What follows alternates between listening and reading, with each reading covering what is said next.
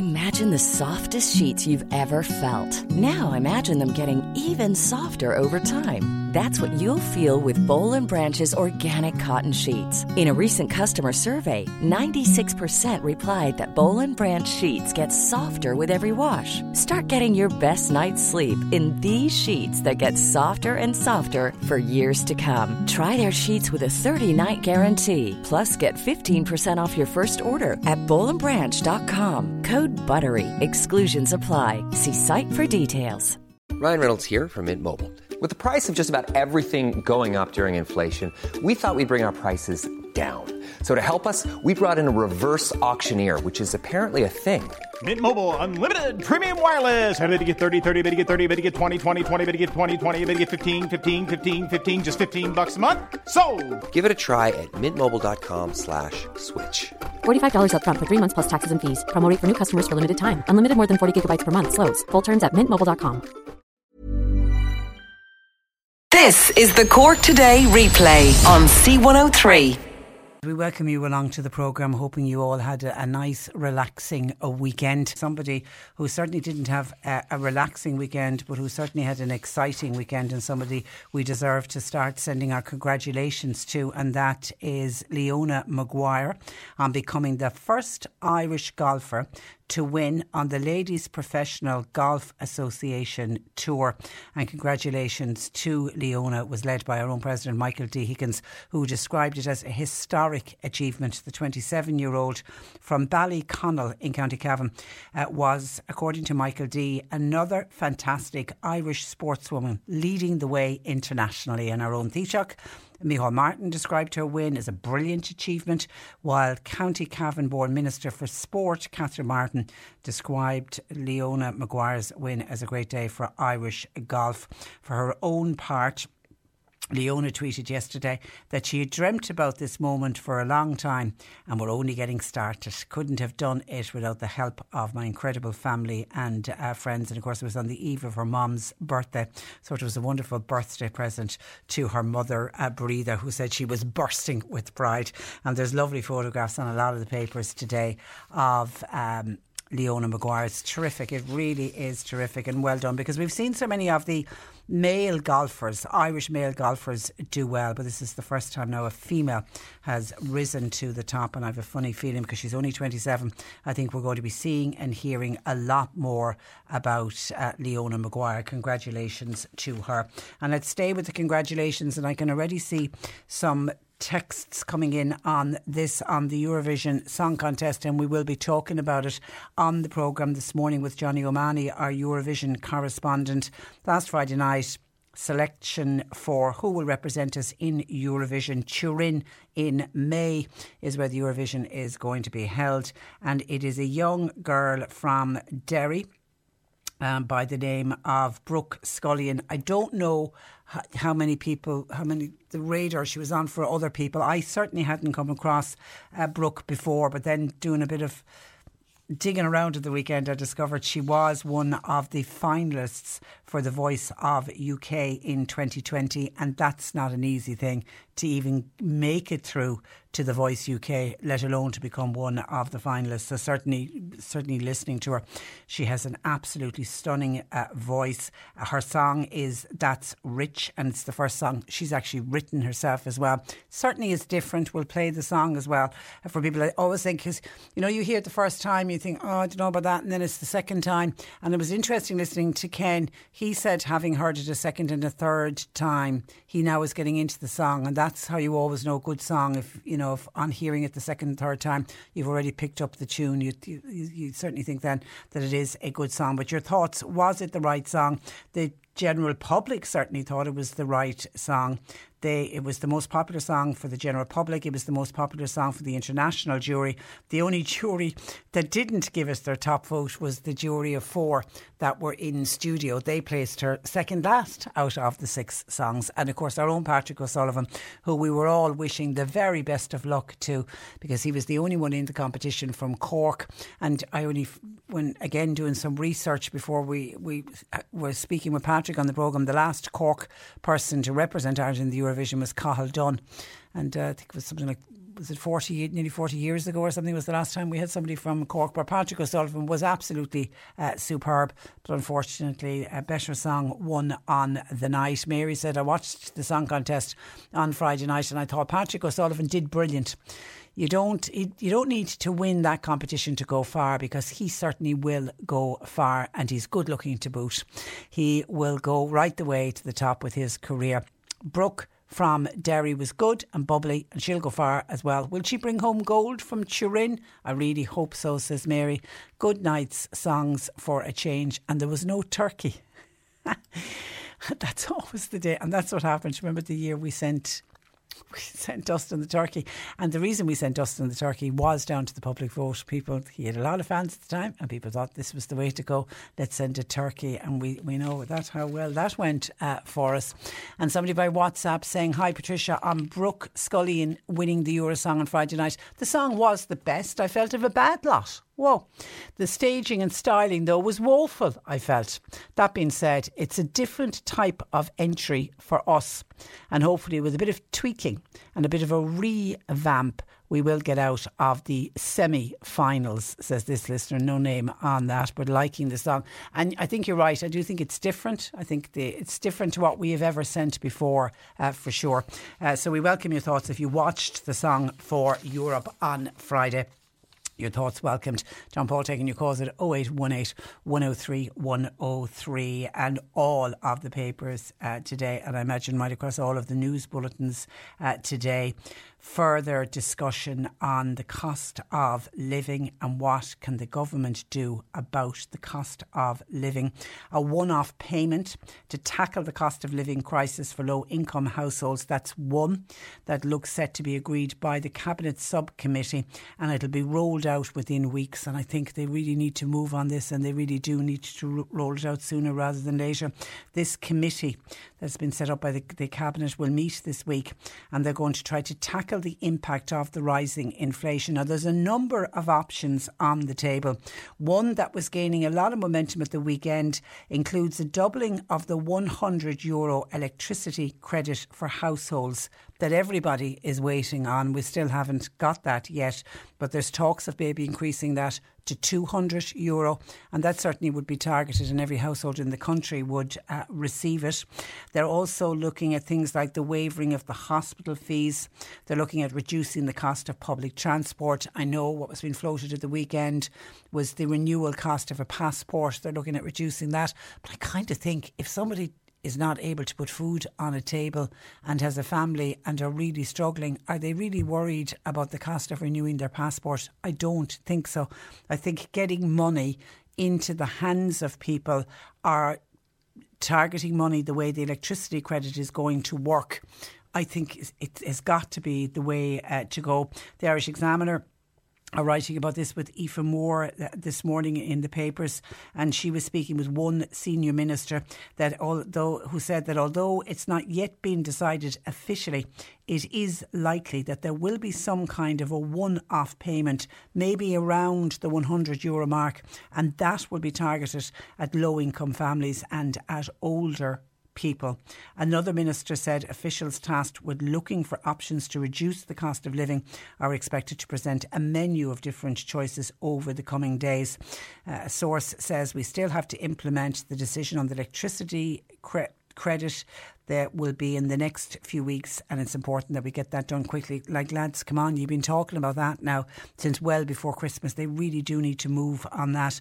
Things like tweaking the fuel allowance. Problem there is it only benefits a certain cohort, those who are receiving the fuel allowance, and not everybody gets the fuel allowance. Whereas a lot of the ministers are saying the electricity credit is universal, so they may see some kind of a combination. That could be some of the elements of the package. But the problem with giving it in the electricity credit is everybody gets it, from very rich down to very, very poor.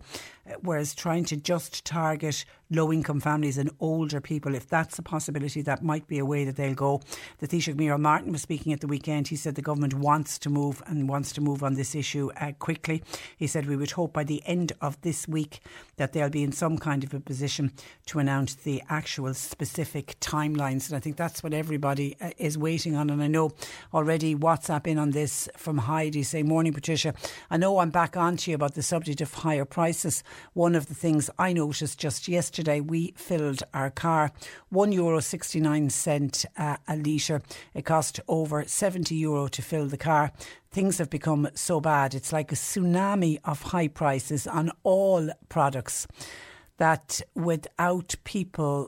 people are paying, and that's without people paying their higher energy bills. Is this government and our TDs aware of these issues, or are they just too well paid that they don't notice?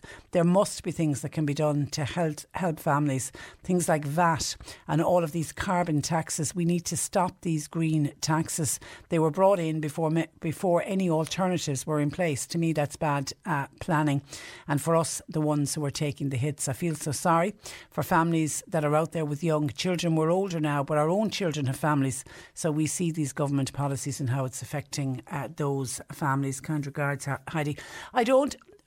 Listen, everything you're saying is spot on and so correct, and so many people will agree with you, but I don't think that the government are out of touch just because they are well paid. I think every single government minister and every single government TD are very much aware how people are struggling, because they're certainly hearing it and seeing it in their own constituencies. And I'd say there isn't a day that they're not contacted by some lobby group or some group, some charitable group saying we need help. So they are very much aware of it, and that's why a lot of the government focus now is purely on what the government can do to try to offset the inflation.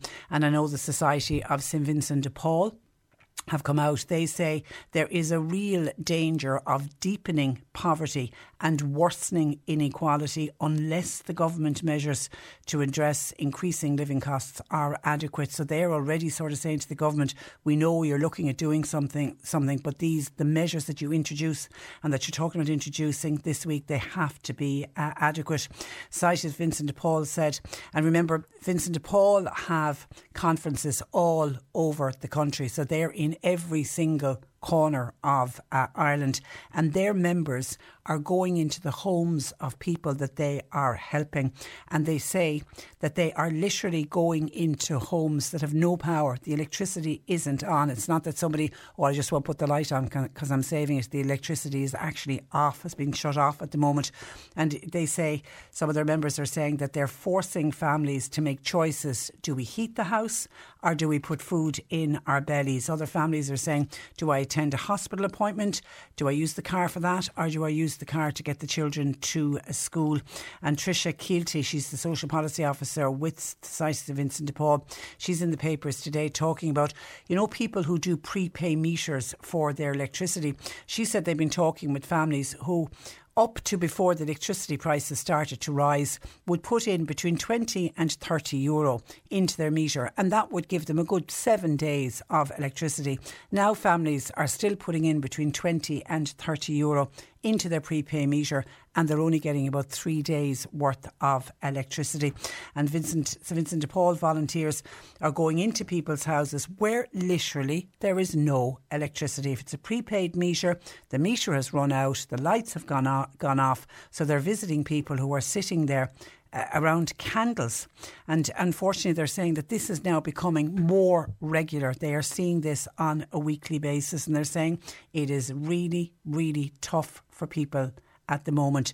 They're speaking of people in rural areas. Somebody in a rural area must rely on a car. They don't have a bus, a Dart or a Lewis outside their door, so they can't say, my car is a luxury.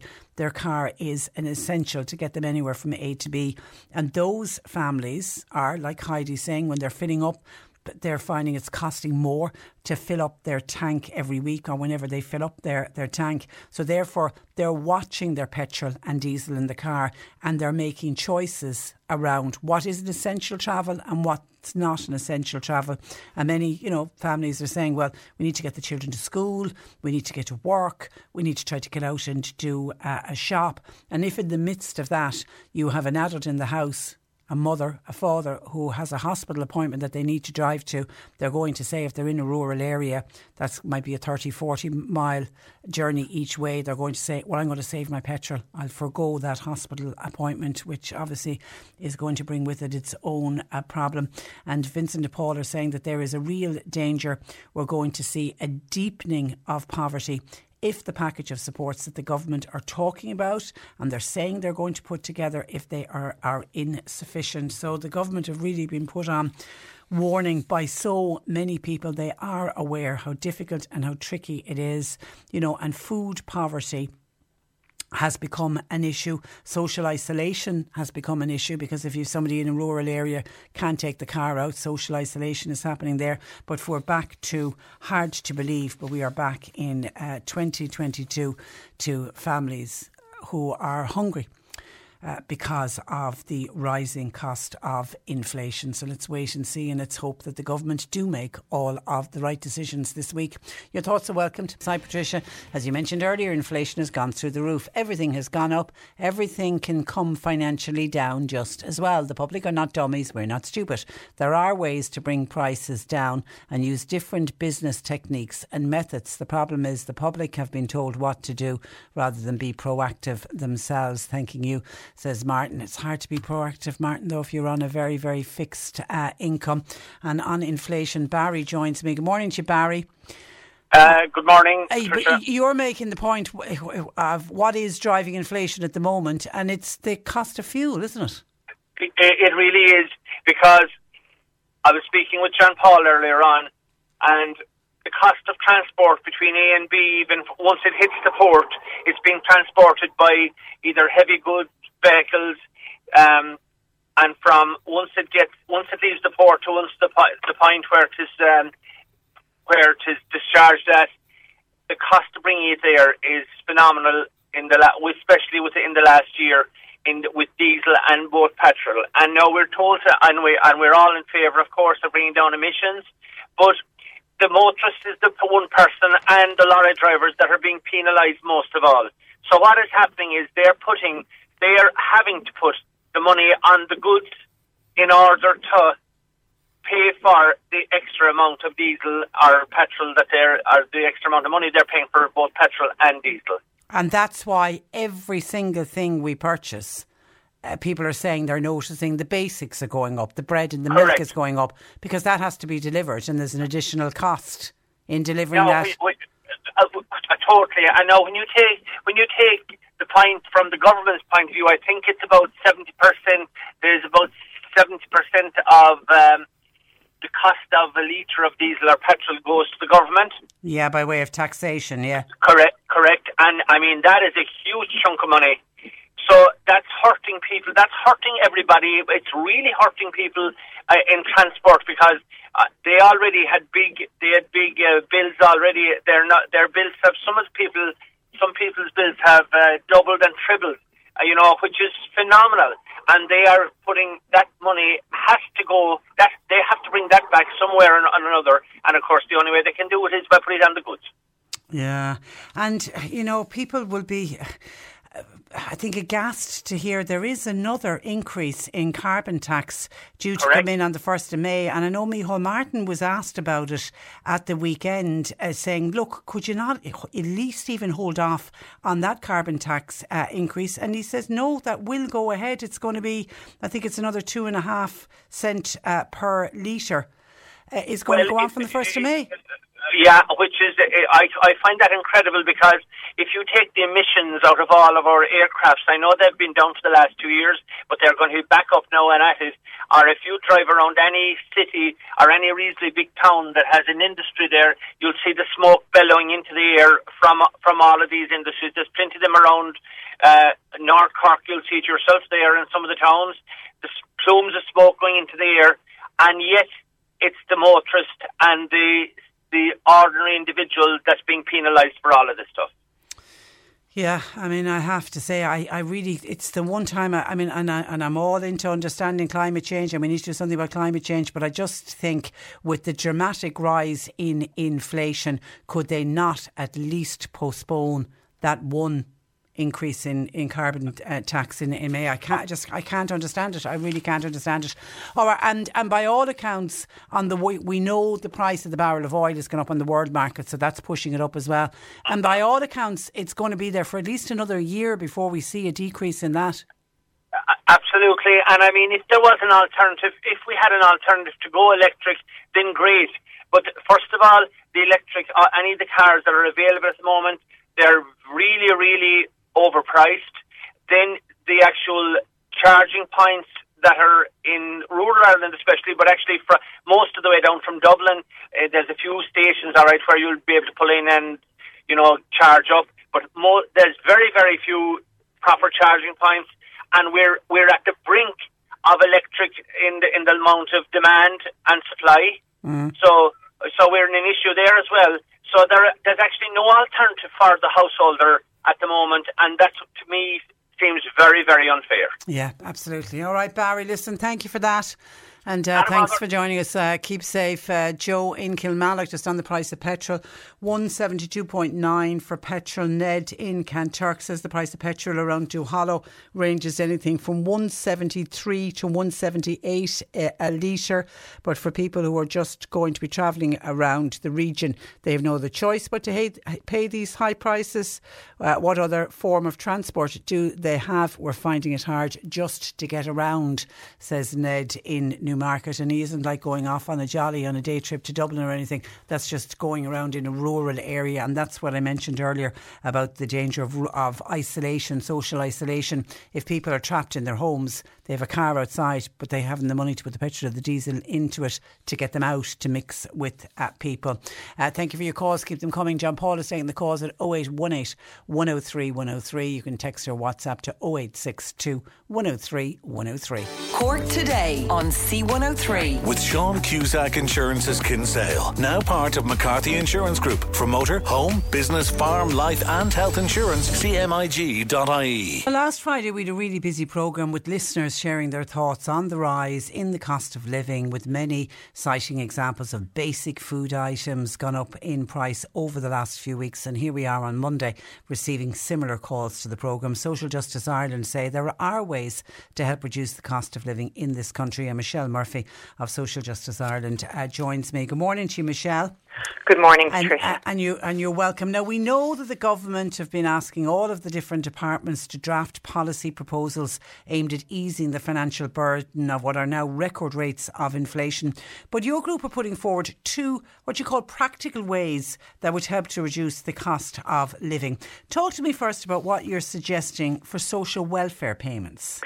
Yes, so there's two practical ways really to kind of, the Taoiseach has been talking a lot about targeting. Well, these are two ways you can target probably the groups who are being most impacted, so people on social welfare, fixed income, or people in low paid employment. So in terms of social welfare, and we've spoken about this before, we had asked the government before the budget to benchmark social welfare payments to 27.5% of average weekly earnings, which means if you benchmark social welfare payments to earnings, what means over time what that means, earnings always rise more quickly than inflation, so you don't get these huge jumps, and you also don't get people falling behind when you have periods of economic growth. And we've been asking for this now for a number of years. So to do that, what you would have needed in budget 2022 was a €10 increase in core social welfare rates, and that would only go halfway to bridging the gap because the gap is just over €20. Now, what we're saying to government is, okay, you gave €5 in the budget, but if you're really going to address the cost of living long term, because what's important to remember here, Patricia, is the cost of utilities are spiking now, but if you look long term, the cost of fuel will rise consistently, because in order to meet our climate targets, obviously the carbon tax on fuel is going to go up, and we're going to be trying to incentivise people to move to more sustainable forms of transport. So in the long term, that cost is going to keep rising, so you need to look at how you support families to meet that cost. So we heard the Taoiseach talking about, using the social welfare and taxation system. Well, for a start, you should be looking at the core payments, how you increase those, benchmarking it to average weekly earnings, and setting out for people how it's going to be done. So what the government are going to do this year and what they're going to do in 2023 and beyond, because that gives certainty to people. Because you outlined what your listeners were saying, and if you're on a fixed income, so for example, if you're on a pension, job seekers benefit, or a disability payment, and if prices go up, you don't have any room for manoeuvre, because I suppose the three things you can't avoid are food, paying for your utilities or fuel, and paying for your housing, and those costs are continually increasing, and you generally are going to have to cut back elsewhere.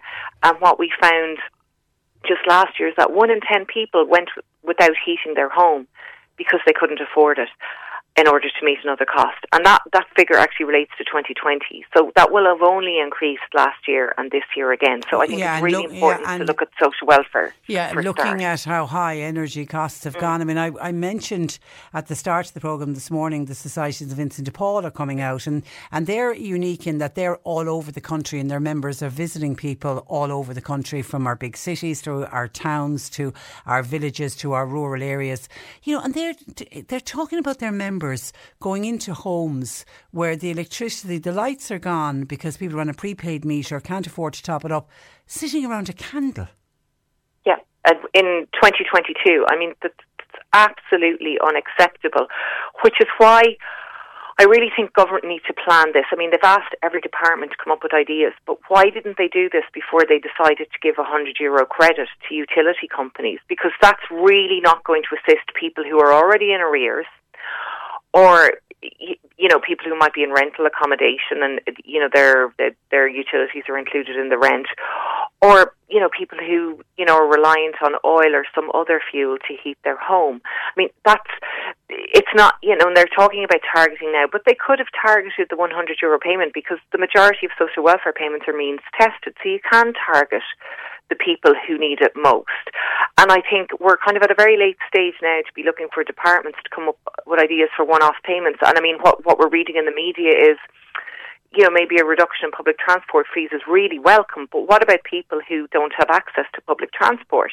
How are you going to support them? Looking at, reductions in terms of, the upfront costs of the health service, but given our waiting list, is that really going to have an impact on people? What they need to do is look at the social welfare system on one side, and then in terms of people, who are on low-paid employment, you need to look at the tax credit system, because that's how you can reach all of those people. Yeah, those are the two ways you can do it. I thought one of the suggestions that was being bandied about last week, a reduction in the cost of renewing your passport. To me, that was somebody a bit out of touch.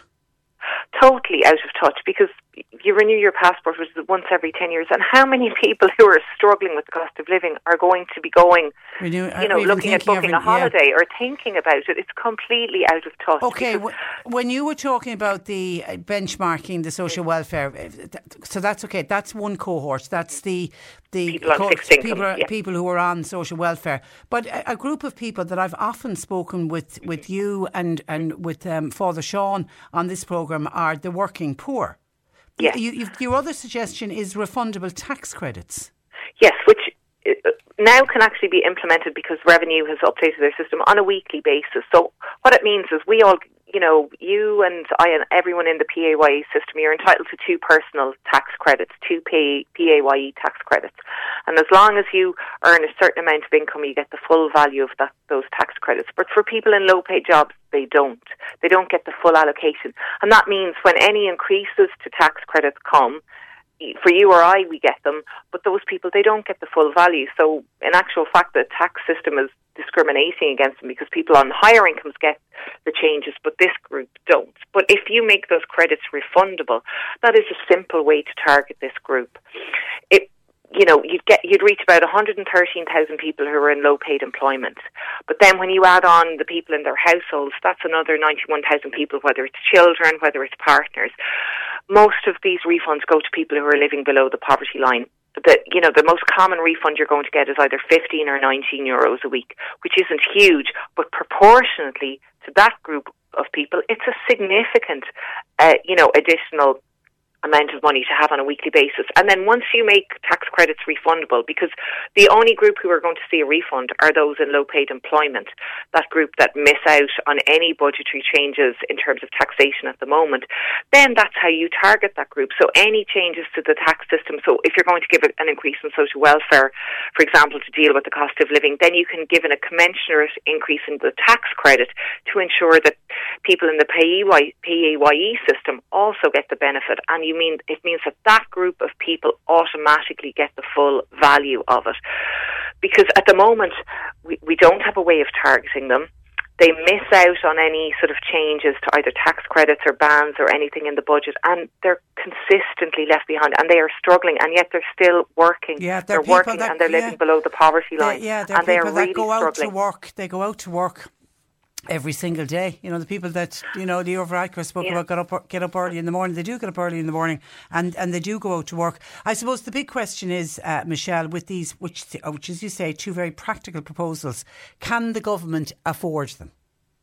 They can, because if you look at the amount of money they're spending on giving €100 credit, you would be far better off to use that money and target these groups. And if you look at the fiscal space, and I know people hate that term, but you're looking at about $4.5 billion annually. That's before you look at any changes in terms of revenue.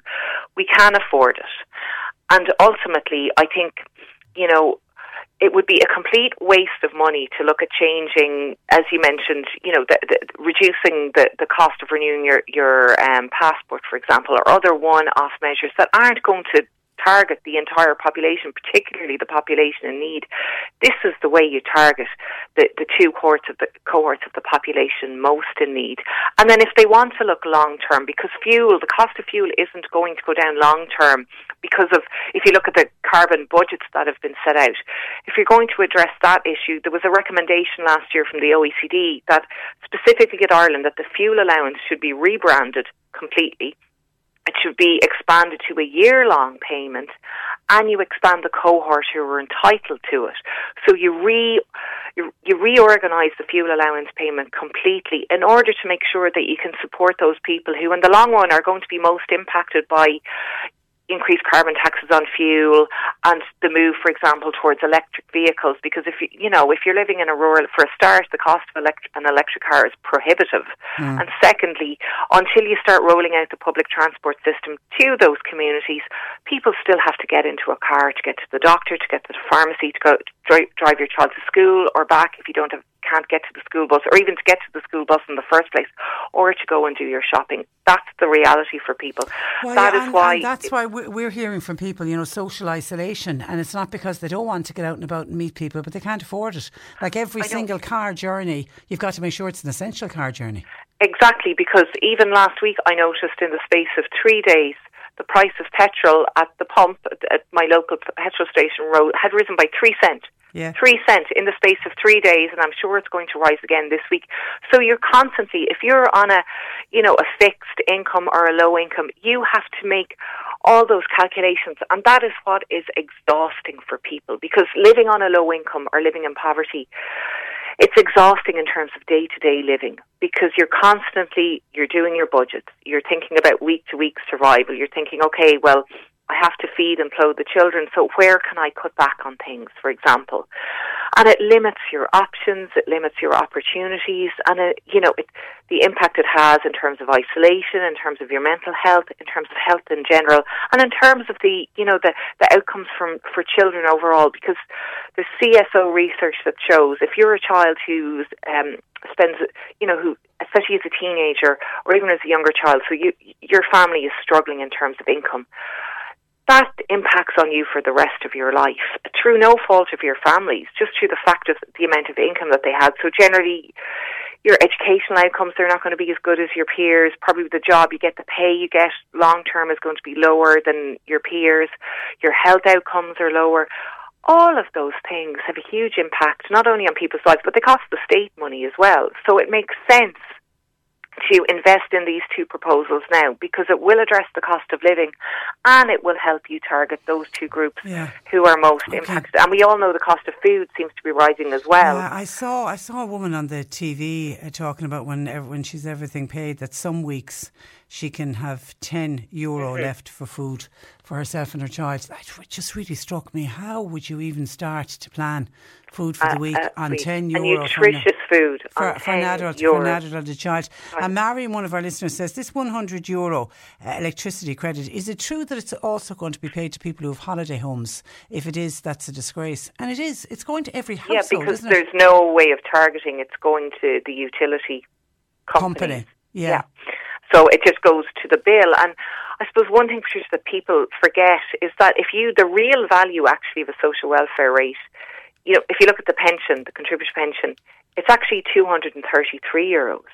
It's not the 256 that it should be, because, inflation has risen since 2011. The same with the job seekers payment. The real value of that, when you go to the shop or to put petrol in your car, the real value that you have, it's not 208, it's €193. And those figures are coming from the government's own parliamentary budget office. They did an analysis of a 10-year period of the impact of inflation and wage rises on what the real value of a social welfare payment is. And that's the reality for people. They're budgeting with that. And yet you have, I think it's almost well over €200 million going to be spent on this €100 credit. But it's not targeted. And that €200 million could have been far better spent. There isn't even an option. There isn't even an option for people who are doing okay and don't need the €100 off their electricity. There isn't even an option for them to opt out. No, which, because there's people who don't need it, and particularly people who've been lucky enough to retrofit their homes. Yeah. Their utility bills are so much lower than anyone else's, and rightly so, and we should be retrofitting all the homes. But those people are also going to get €100 credit on a utility bill that arguably they probably do not need as much as people whose homes aren't retrofitted, who are poorly insulated, and who, those 1 in 10 people who went without heating their home 2 years ago, which only will have increased last year. And as you said, people sitting there with the lights off and the heating off. Around a candle. Okay, well, we'll wait and see. We know that the Taoiseach has said the government wants to move quickly on the issue of trying to help people with the high cost of inflation, and they're hoping that a package will be announced by the end of the week. Let's hope they get it right. Michelle, it's always a pleasure to talk to you. Thank you for that. Thank you very much, Patricia. And thanks for joining us. That is Michelle Murphy, and Michelle is with Social Justice Ireland, who I have to say are always an organisation who just always seem to make so much sense. It's almost like every time either Michelle is on or somebody else from the group or Father Sean Healy is on, they just seem to make so much sense, and they lay it out in black and white. This is what can be done, and for some reason it's never done. I never understand why.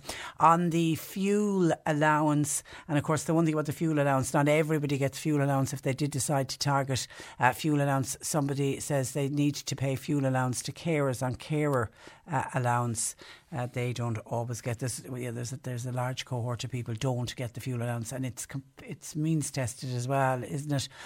Whatever they do, they need to wipe out the carbon tax in May. Well, that's not going to happen, and we had the Taoiseach saying at the weekend, besides not getting rid of the carbon tax, there is a carbon tax increase coming in May. It'll put another, I think it's 2.5 cents per litre, and that's carbon tax on fuels, and that's going ahead on the 1st of May. 0818 103 103. John Paul taking your calls. You can text or WhatsApp to 0862 103 103. Cork Today on C103. With Sean Cusack Insurance's Kinsale, now part of McCarthy Insurance Group. They don't just talk the talk, they walk the walk. CMIG.ie. You're listening to Cork Today on replay. Phone and text lines are currently closed. And this is kind of a breaking news story for soccer fans. The FAI have confirmed there is a joint UK and Ireland bid to host the Euro 2028.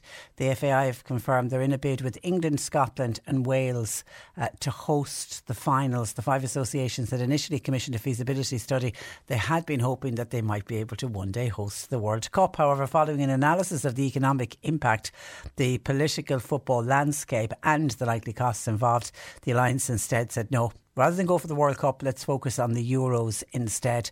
And hosting the UEFA European Championship would offer a similar return on investment, with the European tournament carrying a far lower delivery cost and the potential of benefits being realised sooner. And obviously it would be a huge honour for us here in Ireland if we were part of a group that collectively were given the nod to host UEFA Euro 2028 finals. Now, looking down through, this is just, as I say, it's just a breaking news story. The FAI CEO, Jonathan Hill, says that there has been discussions with the GAA, because obviously in relation to the potential use of Croke Park for the tournament, we certainly would have to look, they would have to look to the GAA in order to be able to have the stadiums that they would need for it. So we'll keep a close eye on that, but it has now gone official that the FAI teaming up with, so it'll be England, Scotland, Wales, Ireland and Ireland would all get together to try and see could they be in with a chance of hosting Euro 2028. That would be quite an exciting time for this country for sure. OK, some of your calls and comments in, and thank you to Marie in Fermoy, who was on to say she went along to the Opera House last Friday night. She said she really enjoyed the Tommy Fleming concert. I saw him up on Facebook put up pieces. He was so thrilled to be back in the Opera House, and he had 2 gigs Friday and Saturday. We spoke with him the week before last about it. But Marie in Fermoy says Tommy put on a fantastic performance, and he actually gave a shout out to myself and all of us here at C103 on the stage, and she said that was lovely to hear. I didn't realise that. He's a nice man, is our Tommy, and we certainly also look forward to having him on the programme. We always get a huge reaction to him. He certainly has a lot of fans here in Cork, so hopefully everybody that went along either on the Friday or the Saturday night, that you enjoyed the Tommy Fleming gig. Now, getting a lot of texts in about the cost of living and what can we do and what the government are hoping to do and what they need to do. But before I go to those, can I just give you a comment that came in from Nuala in Bandon, who says that any time she's out and about in Bandon town, she finds of late she's continuously having to walk with her head down looking at the footpath. Why? Because there's so much dog poo around, particularly on the footpath. And she reckons that there has been a marked increase over the last 3 months. Anybody else noticed that? Recently, she walked right into dog dirt. Her shoes were absolutely destroyed. She said she actually contemplated throwing the shoes away. They were so bad, and obviously she didn't. But, you know, you can imagine coming home and trying to clean off if you've walked in, and then you're trying to get back into the house and get the shoes off so that you're not bringing it all back in with you, on the carpet or into the hall, back into your house. Nuala feels that the fines should be higher. At the moment, she says, we're fining people between 100 and 150 euro. And the problem there as well, Nuala, is the small number of people who actually get fined. She reckons the fines should go to 1,000 euro if you're fined and that you didn't clear up after you took your dog out for a walk. But of course the problem, and how often have we done interviews on this, is trying to actually find the owner of the dog and prove that they didn't clean up after the dog. But very, very frustrating. But has anybody else noticed, Nuala reckons in the last 3 months in Bandon, and we'll throw it out to other areas as well, has it got worse? And if so, why has it suddenly got worse? Why are people just not being responsible pet owners when they take their dog out for a walk? OK. On increases, Fidelma in Macroom says, I really felt it last Friday in my grocery shop, said Fidelma. Meat has gone up, bread has gone up, milk has gone up. It's all the basic items. But then she said one thing in particular that caught her eye was a bag of nightlights. She said usually they're €5 a pack. When she went to buy them on Friday, they've gone up to €7.39. She said for a packet of night lights, that's nearly a 50% rise. And Fidelma says she accepts her night lights are a bit of luxury, but surely we're entitled to a few tea lights to have around our house. And Fidelma, listening to the Society of St Vincent de Paul, people whose electricity is off because they have a prepaid meter and they don't have the money to put into the meter, people are relying on those night lights and candles. Why have night lights gone up by €2.39? Oh, you're right. Your maths is correct. Nearly a 50% rise. And I suppose it's back to the delivery costs. I don't know. Has the wax that they put into tea lights, have they gone up? That's just crazy. But it's funny, Fidelma, when you say you really noticed it in your grocery shop on Friday. It's been kind of slowly going up, but it's only really, it was last week, because it came up on the programme last Friday. People started saying, is anybody else noticing everywhere you turn? It seems to be, prices seem to have gone up. And it was only then when I went out to do my shop on Saturday, I made a point of looking at things. And certainly milk, I hadn't noticed, and I don't know when it went up. The litres of, the own brand litres of milk in the supermarket, they were always 75 cent and they've gone up to 85 cent. And I don't know when that actually happened, but a number of people actually pointed out milk and bread, the basics, pasta, somebody else was talking about on the programme last Friday as well. Hi Patricia, I feel it is time for this government to go. I bought a bag of coal on Saturday. My bag of coal has gone up by €2.50, and that's down to an increase in carbon tax. That's the carbon tax led by the Greens in government. And actually a couple of people are blaming the Greens. Ross says a huge proportion of blame for the rise in everything must rest with the Green Party. They got what they wanted in order to back Fianna Fáil and Fine Gael so they could keep them in power. And a lot of these green agenda policies and carbon tax increases, Ross feels, down to the Greens.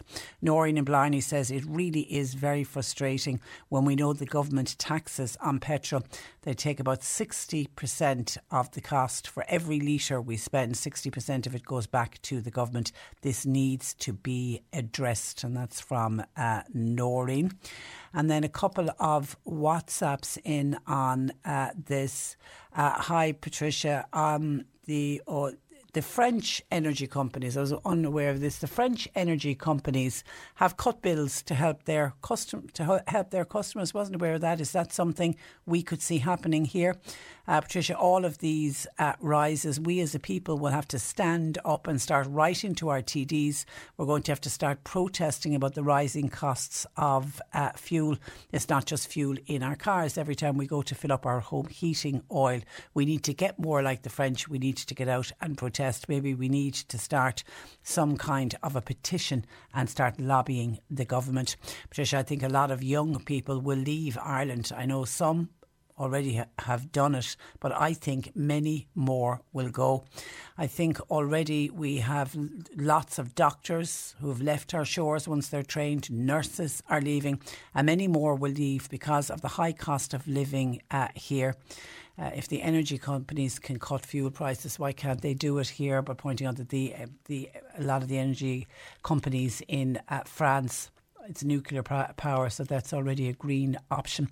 John in Ballincollig, one simple way to reduce the cost of living is simply to reduce the cost on fuel. It's contributing to every single item that is delivered through higher delivery costs, and it is also affecting production costs. Yeah, once fuel prices are high and once fuel prices remain high, then inflation will remain high, and inflation remains high, cost of living remains high.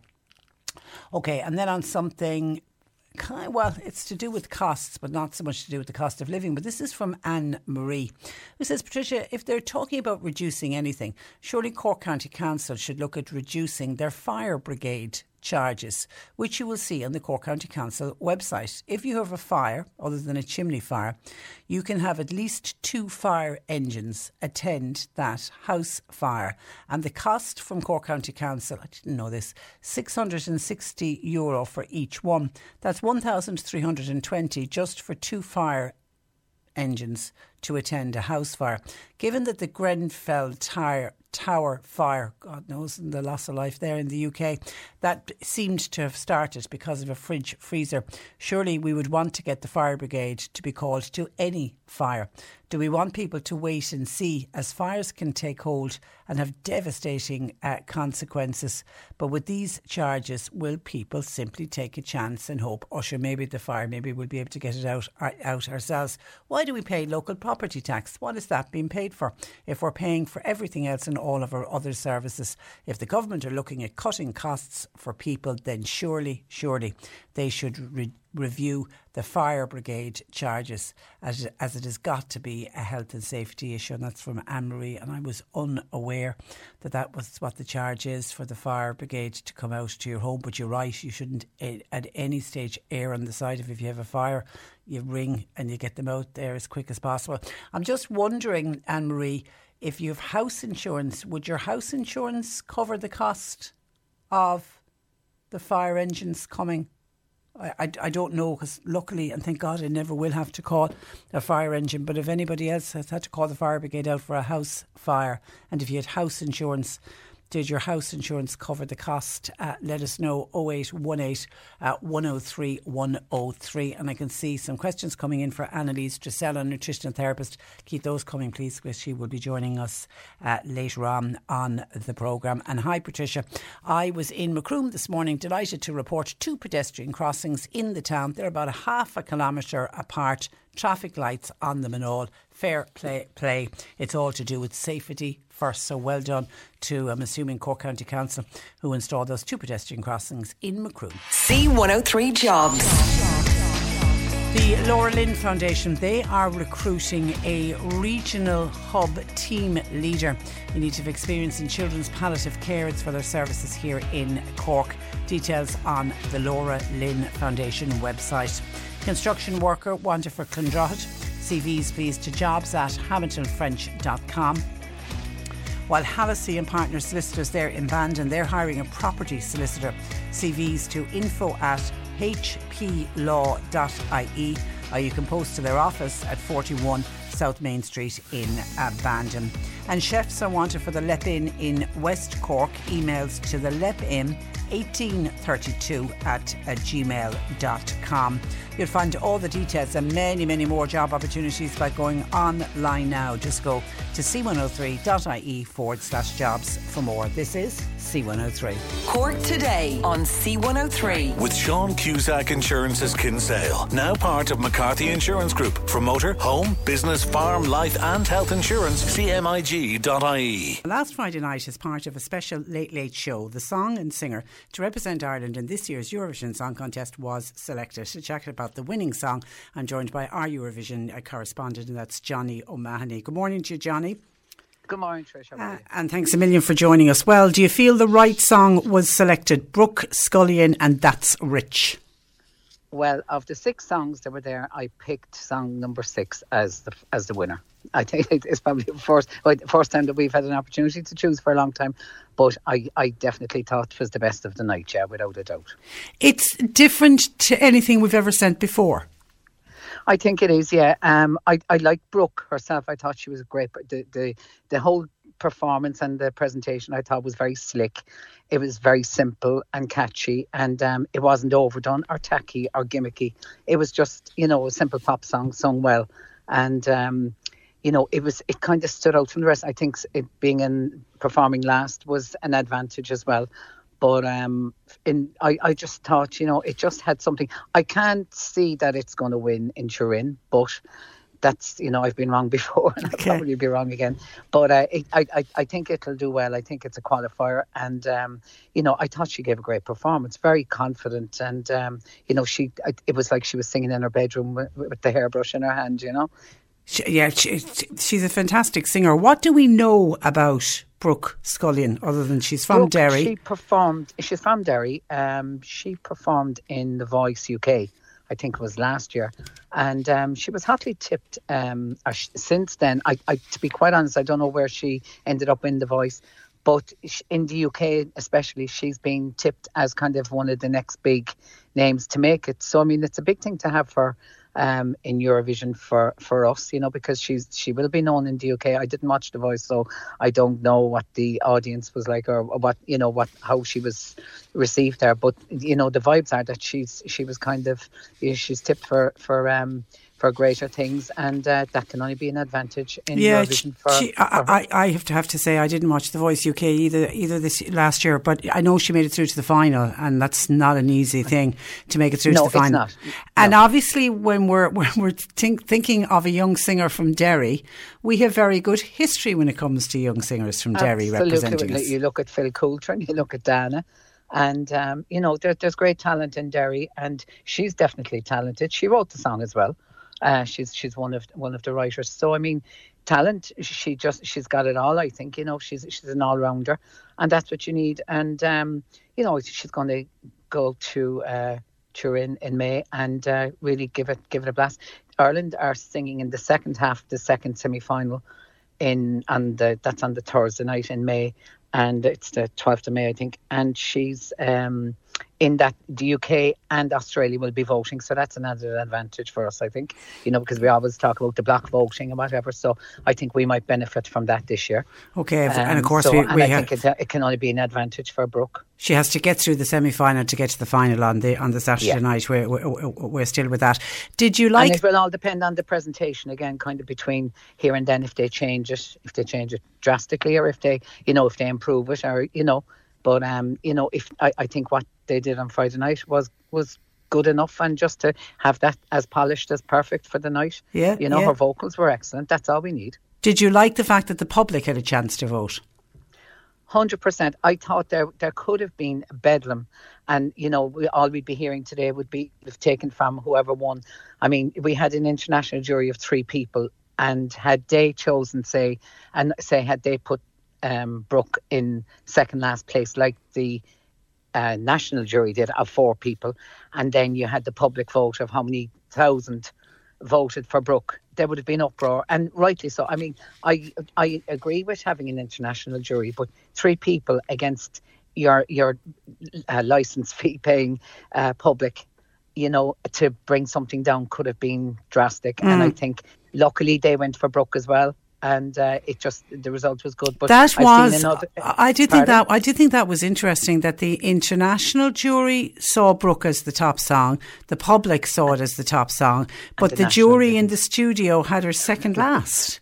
It was, and then they had to come back and say, "Oh, you're great, and you're going to do this, and you're going to," it was kind of a cringe moment in the show for me. That to be sitting there, it's one thing. Had it been the international jury vote her down, we only saw them at the very beginning. We didn't see them afterwards.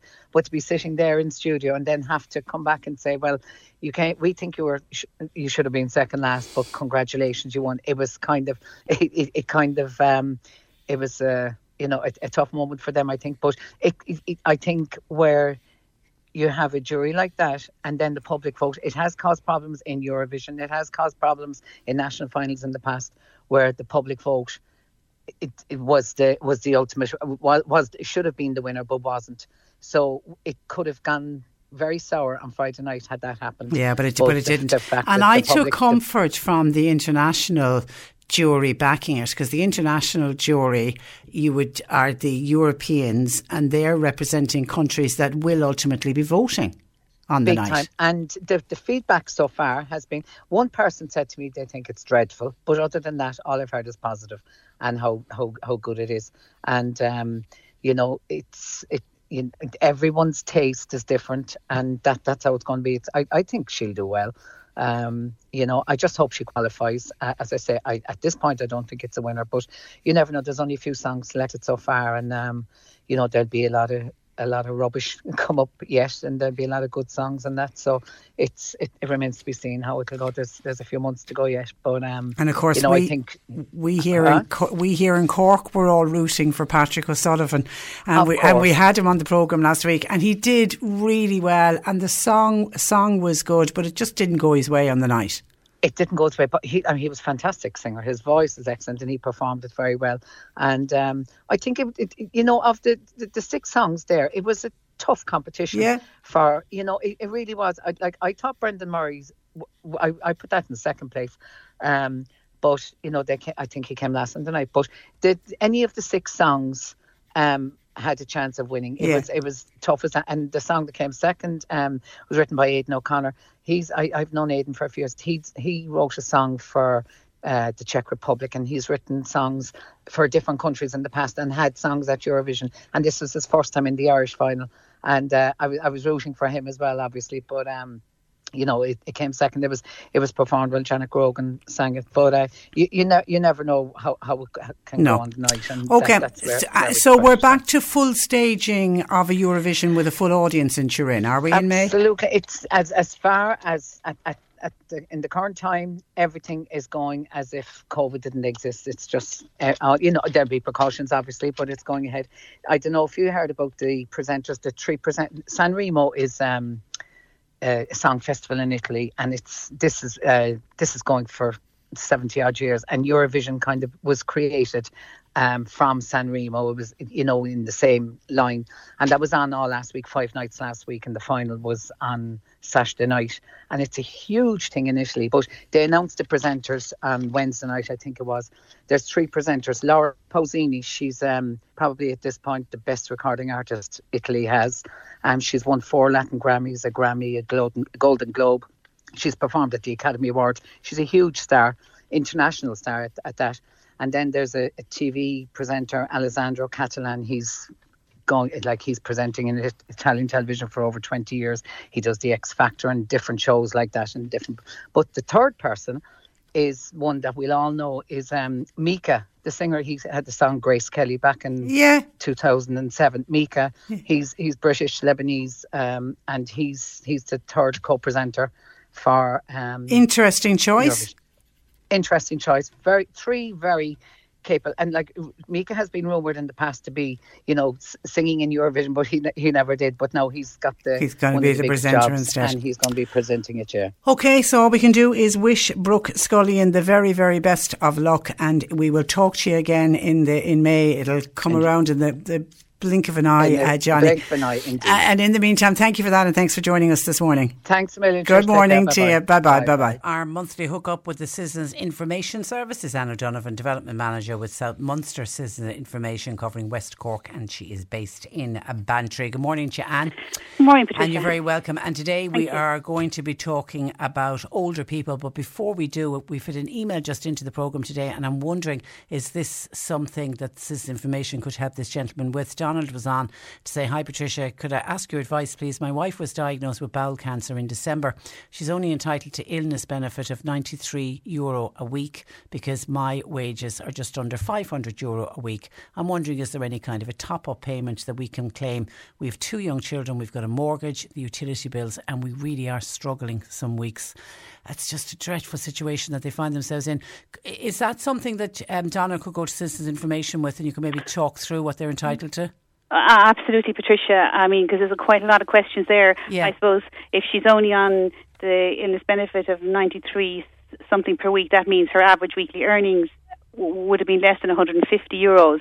Okay. What they're based, because you see, your illness benefit is based on your average weekly earnings 2 years ago, if you follow. So that's possibly there. So I suppose there's a couple. There's a couple of things really. I mean, that we could look at with them. So I suppose really I would suggest they get in touch with us. Okay. And we would go through it because I mean there are certain things.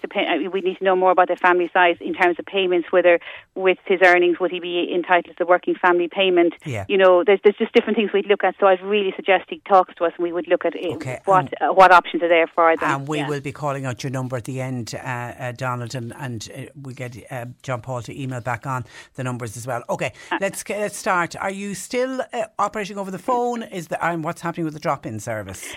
Yeah, we're still providing our service mainly by phone, but we do see people by appointment as well. So what we really would suggest to people is that they ring us, and we will have a discussion with them first of all, and if someone needs a face-to-face appointment, we'll facilitate it if at all possible. Currently our offices in Bantry, Fermoy and Youghal are set up for appointments, so really ring us, and if at all possible we will fit in an appointment. Yeah. And I mentioned that you're based in Bantry. You've recently moved to new offices. Yes, we're very excited about it. Yeah, we've moved into new, bigger offices there at the end of January. So we moved from our own location where we'd been for the last 17 years there in the square in Bantry, and we're relocated up to what used to be the old Vicaries Hotel there in the centre of town. So we're in New Street, so we're opposite Forest and Flock there. So the telephone number is the same, Brilliant. but we're up there. So new offices. Yeah. Now, there's been so much talk in the media lately about retirement age and the age when you do retire, when you're entitled to receive your state pension. Can you just clarify what is the current situation? Well, currently the state pension, either contributory or non-contributory, is paid to people from the age of 66. So it's been like that now for a few years. And generally you should apply 3 months before you reach the age of 66. Now, if the situation you paid social insurance contributions in more than one country, it's advisable that you apply 6 months before you reach 66 to make sure everything's in order. So if someone needs help with their form or they have queries about the amount they're likely to receive, they should contact us. Like, we can help interpret somebody's social insurance record, and we can also advise on any means test involved in relation to the state pension non-contributory. Okay, is there a means test attached to all state pensions? No. If you have enough PRSI for a state pension contributory, it's not means tested. However, the state pension non-contributory is means tested. And also, I suppose the one that some people are not aware of is that if you have a state pension contributory and you're claiming an increase for your spouse or partner, that increase for them is means tested. So sometimes people get caught out in that one. So if your listeners have any questions about this, they should contact us. Now, what happens if you retire at 65? Because a lot of people do finish work at 65. Yeah, and state pension at one time, you would get a state pension at 65, but that stopped a few years now. But if you retire at 65, you may qualify for a benefit payment until you reach 66. So at 66, then, as I said, you qualify for your state pension. But to qualify for that benefit between 65 and 66, you must have stopped work and you must meet certain PRSI conditions. The payment really, it's similar to job seekers benefit, but there's a couple of important differences though. You don't have to be looking for work, or you don't have to sign on at your local social welfare office. The amount you get will be the same as the maximum job seekers benefit. You get around 208 personal rate and 138 for your dependent adult. Which is less than the state pension. So it's less than the state pension. You have a year to wait for the pension to come in. It is. Now, it is, some older people live on their own. Talk to us about extra payment for people on social welfare who may be living alone. Yeah, no, there is a payment called the Living Alone Increase, and it's paid to people on certain social welfare payments who live alone.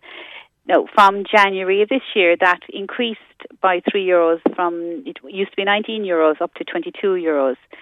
So anybody really who's 66 years or over, and if they live alone, you will qualify if you're getting certain social welfare payments. It's usually, I suppose, the most common ones really would be like if someone's on their state pension, contributory or non-contributory, or if someone's on a widow's pension.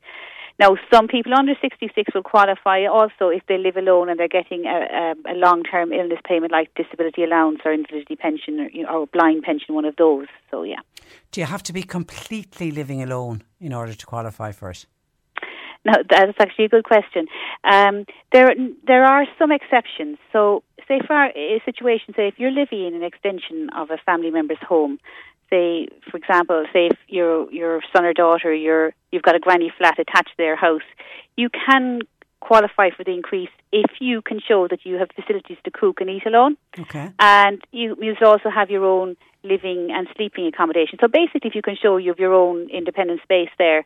Now, also, like, you can also qualify if for the living alone if you're aged, you're infirm, and you have a friend or a relative to stay for security reasons at night time only, because a lot of people are nervous about staying on their own. So in that situation, you will qualify, provided the person, the friend or relative who's staying over with you, they are not contributing to the household financially in any way. And another scenario then again, which it can be common enough when as people get older, that if you live alone during the day, so if you're your own place, you're looking after yourself, you do cooking all your own meals and everything, but maybe you stay with a relative or friend at night because you're nervous about staying on your own. In that situation, you will qualify. And also a situation maybe where you have a relative to stay at the weekend. Now, again, the living alone condition is satisfied as long as the relative has a permanent home address elsewhere. So you can see there's a number of exceptions there, really. Okay, and then people living alone who run a B&B, and they do it obviously to supplement their income. Yeah, no, that's one. If you run a B&B business, even if it was only for part of the year, so even if you were only doing B&B, say, for June, July and August, you won't qualify. But now, there again, like everything, there's an exception to that. So if you live alone, but maybe you occasionally take in a paying guest, say, I don't know, say like there's a local festival on or there's something on in the town and you take in somebody for 1 or 2 nights, but it's not your business. In that situation, you will qualify. You'll be okay. So I suppose it's always a good idea to check. Because there's lots of little anomalies there. But I mean, yes. If you don't ask, you won't know. Absolutely. Okay, and then people over the age of 80, they get an extra allowance, don't they? Yeah, so if you you're automatically paid an extra allowance of €10 per week when you reach 80. If you're in receipt of a state pension in your own right, okay? So if you've got your contributory pension, non-contributory pension or widow's pension, it automatically goes up by €10. You don't have to do anything. Now, one thing just to be aware of, though, that increase is not paid to adult dependents. So if you have a couple and one of them has their state pension and the other is a dependent on that, the dependent doesn't get the increase when they're over 80. So that's one of the differences, yeah. That's a bit mean. Okay, there's a scheme where people get assistance with their electricity bills and God knows they need it now more than ever. Can you talk us through that? Yeah, I suppose that scheme is the household benefits package. Now that helps with the cost of electricity or gas bills and the TV licence. Now only one person in the household can get it. Now if you're aged 70 or over and the bill's in your name, that qualifies you. By virtue of being over 70, you're qualified. You don't have to be getting a state pension. It's not means tested. There's nothing else. The fact that you're over 70 and the bill's in your name qualifies you. Now, you don't have to wait until you're 70 to apply, though. If you're aged between 66 and 69, you can also get that household benefits package if you're in receipt of a state pension or other qualifying payment. Now, if you're not on a qualifying payment, that you will have to pass the means test. But a lot of people, sometimes between 66 and 69, don't apply because they think they have to be over 70. But if you're between 60 and 69, you're you're getting a state pension in your own right, and you will qualify. The other one then, obviously, if you're under 66, if you're on a disability allowance or invalidity pension, you may also qualify depending on your circumstances. And what happens if you move house? Does it move with you? Well, that's one. If you move house, what'll happen is even though your circumstances have changed, you still have to reapply. So you have to complete a new application form. Yeah. Okay. Now, a number of older people are querying, and this is not just for older people, I suppose it's for everybody, the renewing of their driving licence. Many of them got extended because of the COVID situation. What can you tell us what's happening with driving licence? Yeah, you're right there. Last year, like the government, they announced extensions to the expiry date of certain licences which were due to expire before the 31st of October last year. Now, some of those extensions have come to an end, so it's important that you can check the expiry date of your licence on the National Driving Licence Service website. But you can renew your licence online if you have a public service card and a MyGov ID verified account. So it's kind of a straightforward process. But if you cannot renew your licence online, you have to go to one of the centres in person, one of the National Driving Licence Service centres in person. Now, the only thing about that is, though, you can't just walk in. You have to book an appointment in advance, and that must be done online. Now, that can be problematic for some people who are not comfortable with using online booking.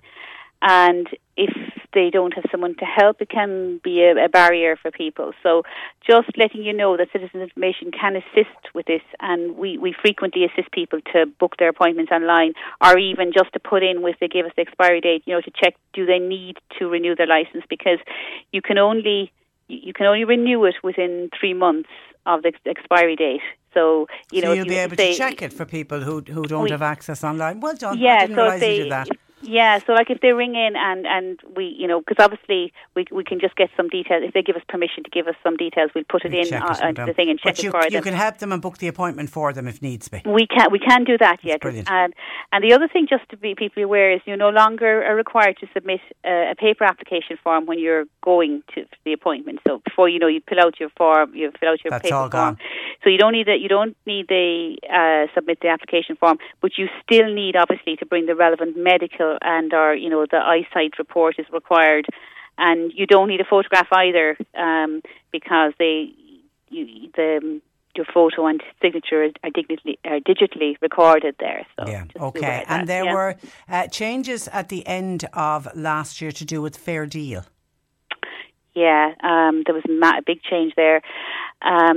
As part of the financial assessment under the Fair Deal, you have to contribute 7.5% of the value of certain assets each year towards the cost of your care for a maximum of 3 years. Okay, so that's what's known as the 3-year cap.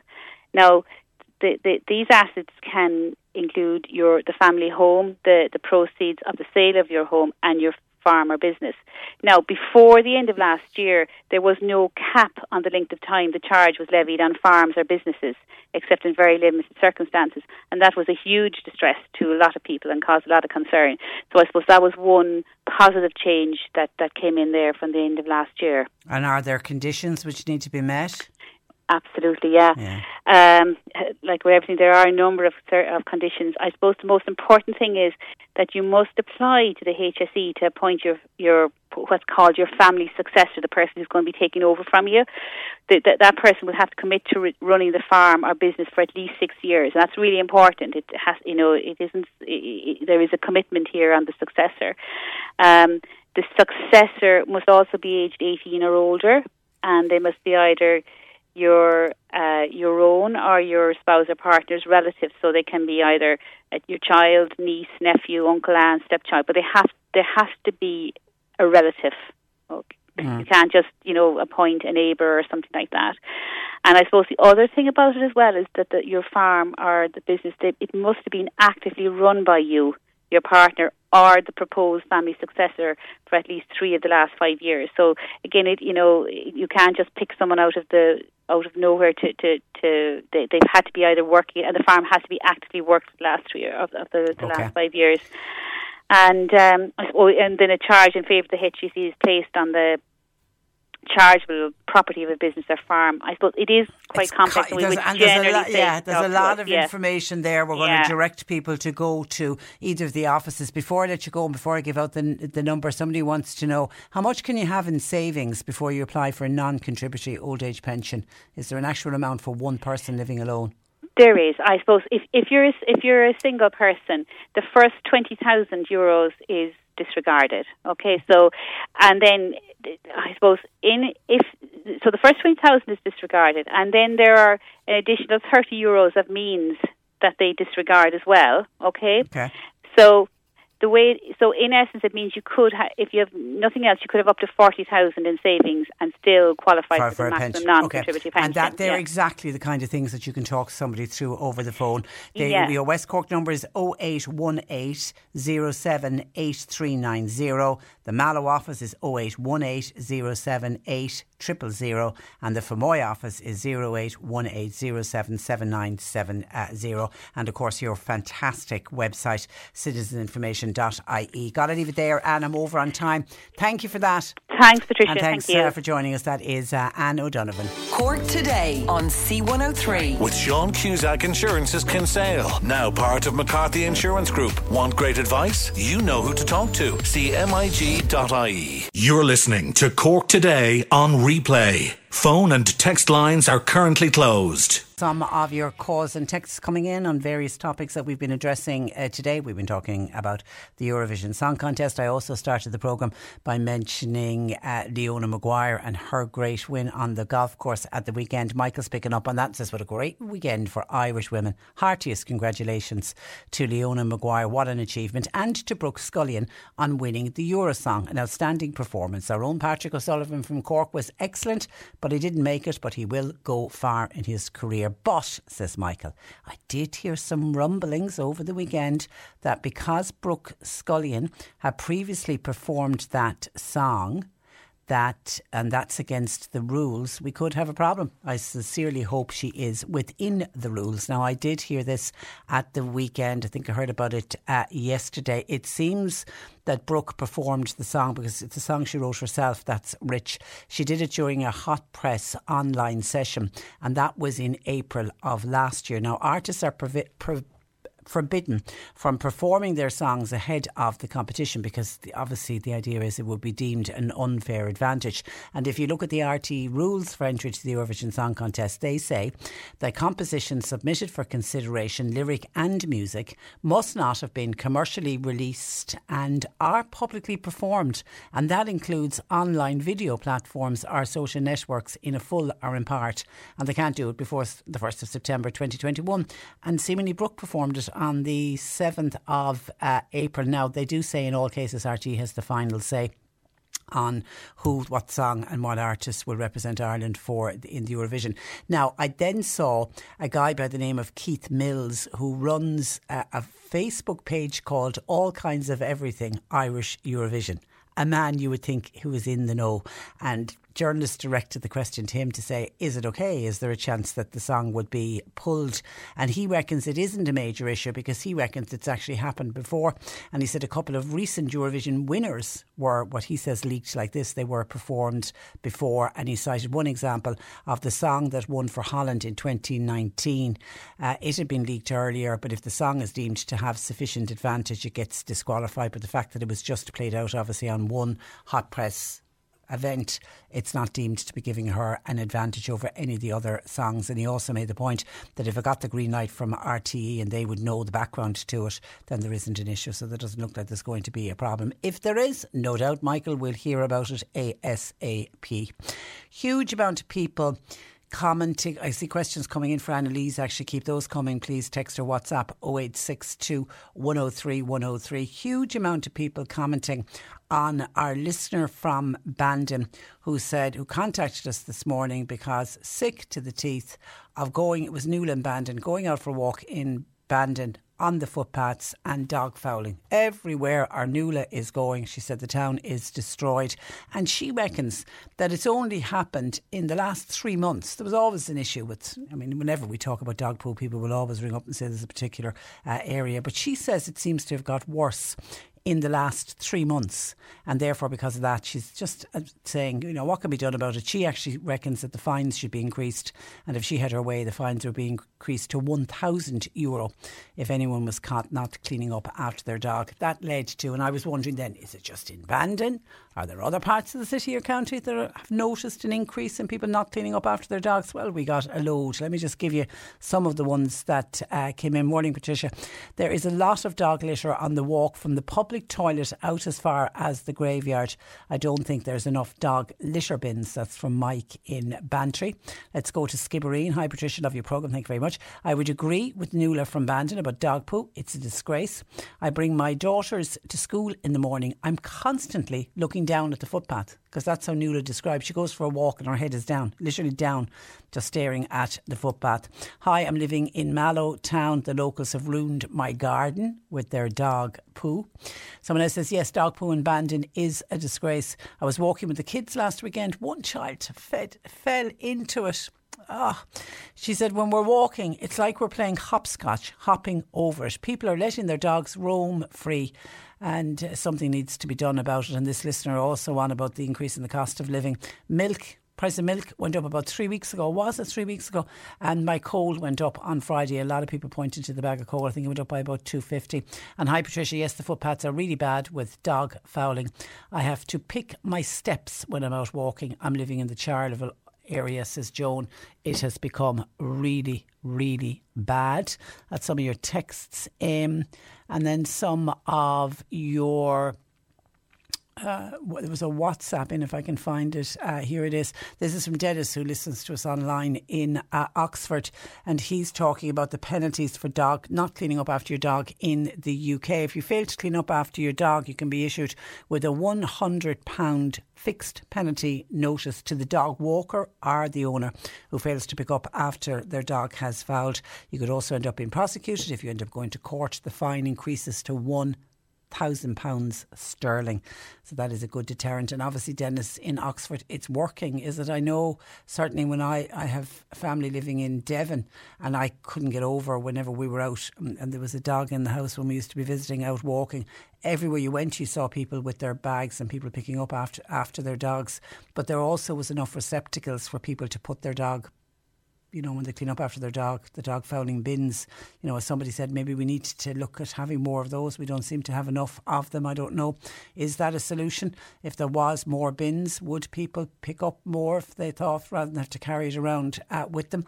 0818 103 103. And back to increases in everything.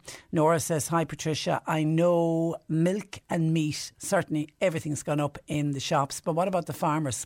Fertiliser, ration, tractor diesel, they're all doubled and tripled in some areas all since last year, and yet they have to try to keep going. Please spare a thought for farmers with all of these price hikes. It must be really, really difficult on farmers, because Nora is right. Every time any article I seem to read about farmers, it all seems to do with prices having gone up. And then Anne says, hi Patricia, I've noticed the own brand prices have gone up. For example, a pound of butter has gone up from €2.19, it's now €2.45. I'm wondering why is that. And the pain meds for our dogs has gone up from €60 in November, €70 in December, and went in January to collect the month's supply. It's gone up to €95. How do they justify that? That's a huge increase.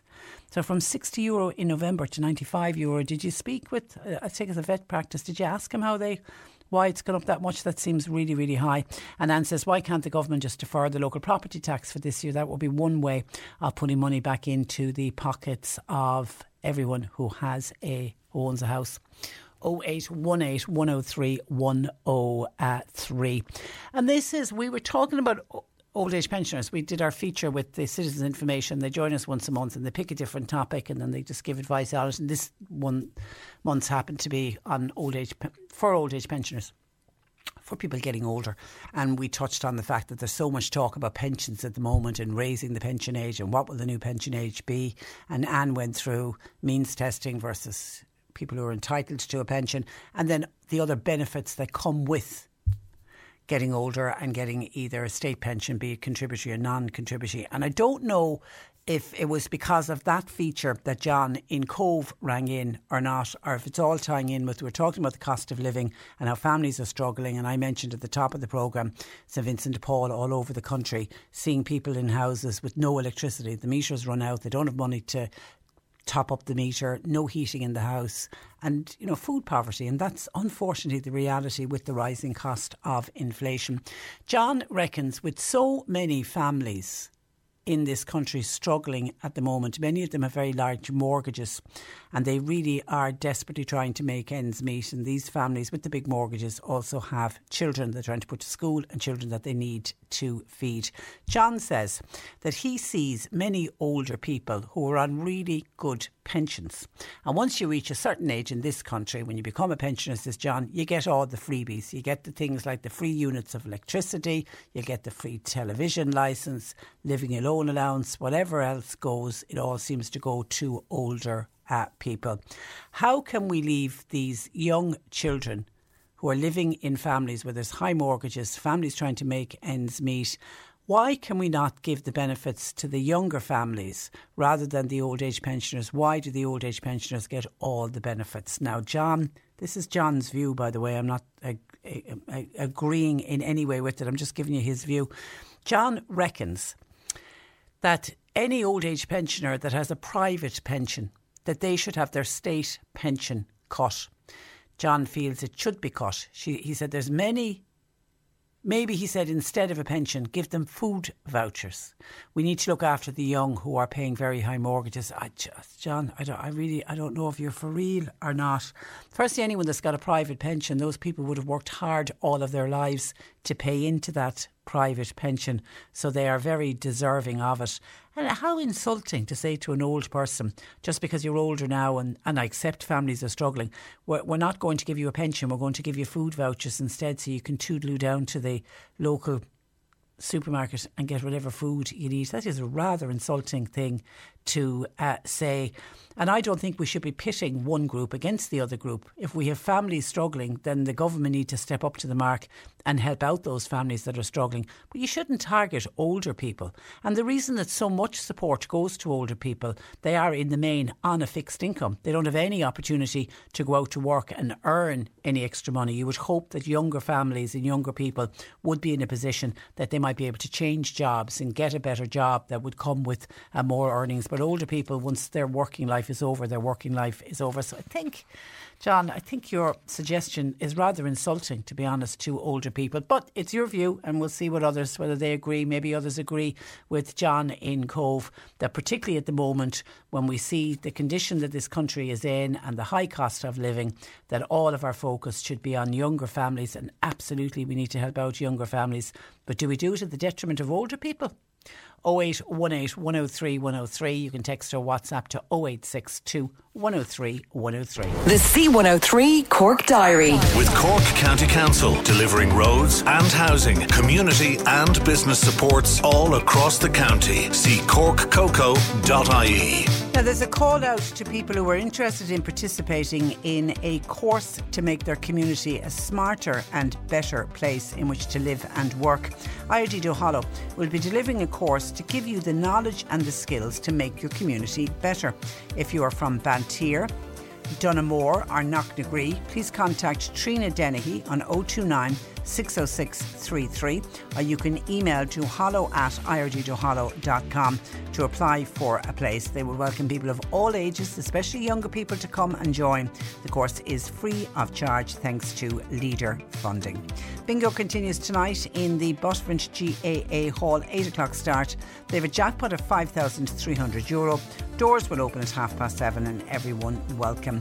And Bingo is also back at Sarsfield's Hurling Club in Glanmire. That's Tuesday night, so that's tomorrow night at 8 o'clock.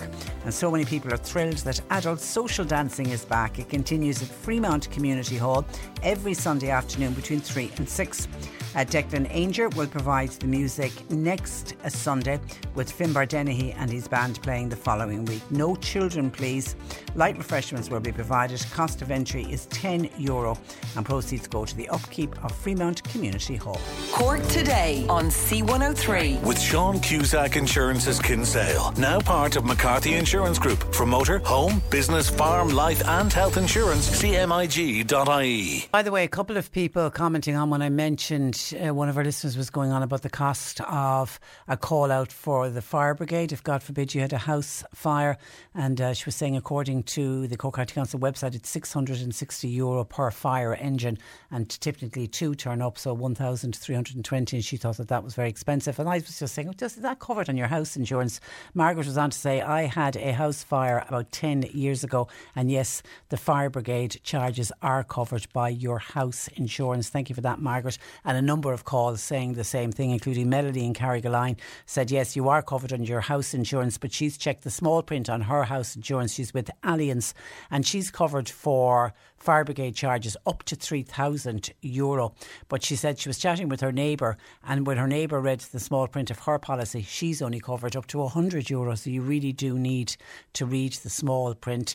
And then that got me thinking, with house insurance, with families struggling at the moment, when we're talking about families barely able to have enough money to keep the lights on and put food on the table, and people trying to find ways to save money, you would worry, wouldn't you, that some people, when the house insurance comes up for renewal, if it's a difference between renewing the house insurance and putting food on the table, I certainly know where I would be jumping for, and that could put families under immense pressure going forward. 0818 103 103. Keep your questions coming in, please, for Annalise Dressel, our nutrition therapist. She'll be joining us in a couple of minutes.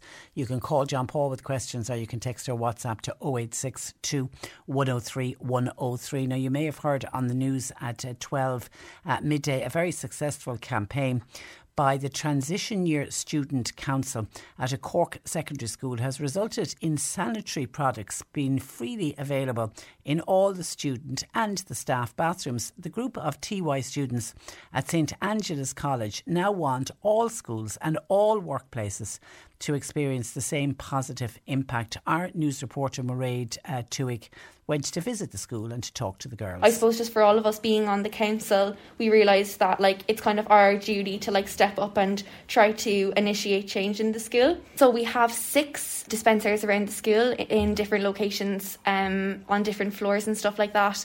And then we have pads and 2 different sizes of tampons supplied in each of them, and they're always being checked and stocked up. Phoebe Toomey is a member of the TY Student Council here at St Angela's College on Patrick's Hill. They've partnered with Cork brand Riley, as Emma Hyland and Rebecca Foley have been telling us. We first noticed Riley when we saw them work with MTU and UCC on the same initiative, and we really took influence from that. And we also recognise Riley for being a really sustainable brand, which really fits into our school ethos, as we're trying to get our 2nd green flag this year. So we really thought it was a good quality for them to be working with. One of the main reasons we chose Riley is because sustainability is one of their core values. All their products are 100% organic cotton, and they're made with renewable sugarcane. And their pads are leak-proof and compostable, which is toxin-free and chemical-free, which is ultimately better for women's bodies. Rebecca says they were so grateful to get advice from MTU. We were on a Zoom with their heads of their Code Red project, and we asked them questions about Riley before we actually got products from Riley and what worked for them, what didn't work. And it was really positive feedback from Riley, and they gave us really good ideas and advice that we took, and we really were grateful for the Zoom. The group took on the initiative of developing a previous project based on breaking down the stigmas around periods and period poverty. Here's Abby Akinkule. There was definitely people that had so many different stories about when they had to maybe leave class and go to the office to ask for products, and they felt really embarrassed and awkward, and it was situations that girls don't want to be in, and that this project we want to save people from being in those situations. Even introducing the project, we've talked about periods with our principal, and we've talked about it with so many teachers in the school. It's become so normal, so even just doing it and having the products in the school has made us all feel so much more comfortable talking about periods. Libby Ryan says there's been great input from students. So us in the Student Council were really just kind of a voice for the students. So I think seeing the suggestion cards and seeing how much support there was for this idea was really inspiring for us. So we kind of thought now it's our responsibility to carry this out. This is what the students want. This was the reason we're elected. This can be our purpose for the next year. Emma Cannon-Lynch says the initiative is here to stay. We really wanted to get the student body involved in the advertising, so we did a logo competition, and we chose Martha Garcia in 5th year. Her logo really embodied what we wanted to show as a brand, and it really just captured everything that we wanted to show to our school. We created posters to go next to the dispensers to really just show the student body that this is here to stay and they need to follow these certain rules, because we've worked really hard to make this happen. And we also have a poster talking about Riley, so the student body are informed on what they're using, what the products are made out of, and what they're actually putting into their bodies. Amy Barry says they want other schools to experience the positive impact. 100%, and I think that we've all seen the positive feedback and the effect that it's had on the students, and we really just want other schools to experience that. And we recognise that we're in a really privileged position to be able to put this in, and we definitely want to influence other schools who are in a position to introduce this with their own funds, but also we think that from a government level there should be grants allocated to deaf schools and schools in underprivileged areas. And we think that we don't want just a pat on the back and a well done. We want to actually take this further and try to influence other schools to do the same. Mairead Tuig at St Angela's College. Thanks to Mairead for that. And what a fantastic bunch of young people. I love to hear young people getting involved in a project like that, thinking of others who, seeing the need. You just think the future is safe when you've got young people like that coming up through the ranks. So thanks to Mairead Tuig, our news reporter, and to everybody involved at the TY Student Council at St Angela's College in the city. Now, reaction, and I was kind of expecting this, to John from Cove, who feels that listening to our slot with citizen information talking about what older people are entitled to when they reach a certain age, and when they, if they're living alone, there's a living alone allowance, so when they hit over 80, there's a little bit extra, and the a few free units on the electricity and the TV licence, etc., and the pension and how much the pension is, and the state contributory versus a non-contributory, which is means tested. And he just felt that there's so many young families struggling at the moment. Why do we push why does the government push all the supports towards older people? Should we not be looking after the younger people people who are really struggling with high mortgages, and they're trying to put children through school and all of that. And he feels that anyone who has a private pension should have their state pension reduced. Now, he didn't go quite so far as to say take it off them completely, but he did say it should be reduced. And he went one step further and said you shouldn't be giving a state pension to old age pensioners who have a private pension. Give them food vouchers instead. La La Land the man is living in. Okay, some of your comments. Hi Patricia, I'd love to know what age is John. I don't know. I don't know. Older people have struggled and worked hard for their pension. And also, older people's health mostly is on the decline. That happens to everybody when you get older. How selfish was his comment? That's from Joan. Hi Patricia, I hope that fella John, when he gets old, will he give up his pension? Old people are entitled to the pension. They worked all of their lives, and many of them worked to give everything to younger people who were too lazy to get out and work themselves. Tell John, would he ever go get a life? Mary, living in Cork City, says, Patricia, I'm a widow, living on the widow's pension. I live on my own, and when I've all the bills paid, I'll be honest with you, I've very little left to buy food. I often went to bed hungry. I don't drive.